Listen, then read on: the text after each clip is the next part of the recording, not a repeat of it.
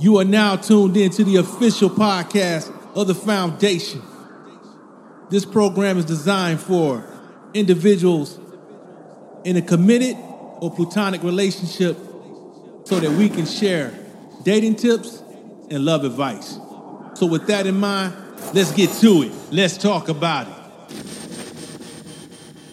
Now let's give old girl Miss Universe. Let's give her props for winning Miss Universe. And, yes. Yeah. So and if you look at her speech, she said, when she was coming up, she never saw anyone that looked like her that was considered beautiful, that wore her hair like her. That's a shame. That's right. And so we had to really get this out of our mind that just because your hair is really tight coiled and your complexion strong like a fish, dark complexion, somehow they can't be beautiful. You know what I'm saying? And not even our own race. Our own race even think that about her.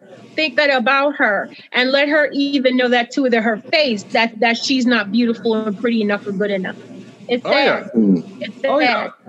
Oh yeah. So I think that was a very great moment because that's something that in history. overdue. Yeah, it's long overdue. Yes. Steve Harvey didn't mess with it because he done messed it all up.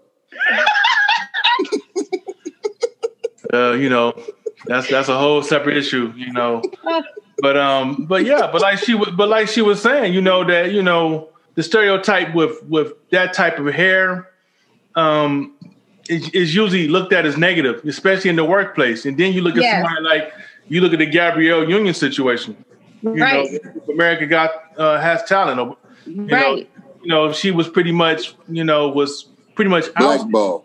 Blackball for rocking her natural hair. And I mean, and that kind of reinforces that stereotype that and the changes that she made with her hair too much, the braids and leaving her hair out or whatever it was, or wearing her hair natural and all that other stuff. They didn't like that.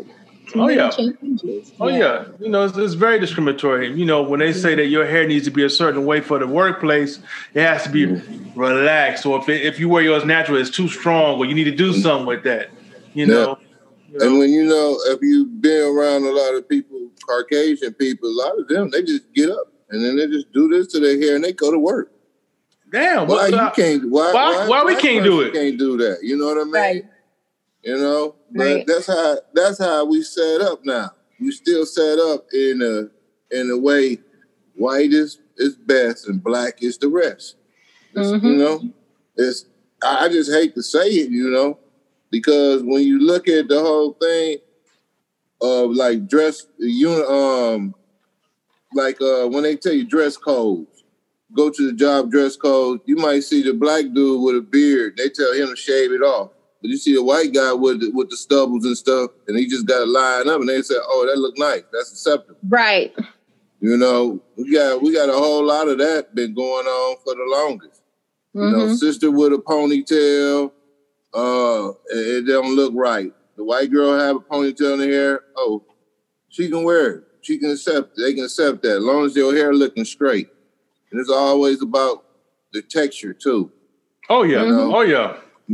Just like I said, super. That's the reason why I said the word super. Do you have a super relaxer? Because a lot of people got bad, they got real Negro hair.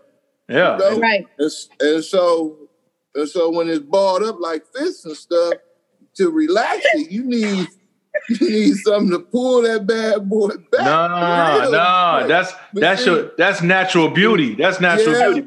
But I'm just saying that them people with them perms who want to get them perms, that's the reason why they had to get them supers. You know what I'm saying? They gotta get them super boy because it's like the BBs. When them naps be so damn tight, man, you know what I'm saying?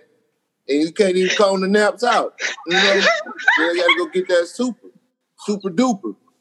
Nah. They should have an S and a cape on the thing for the naps.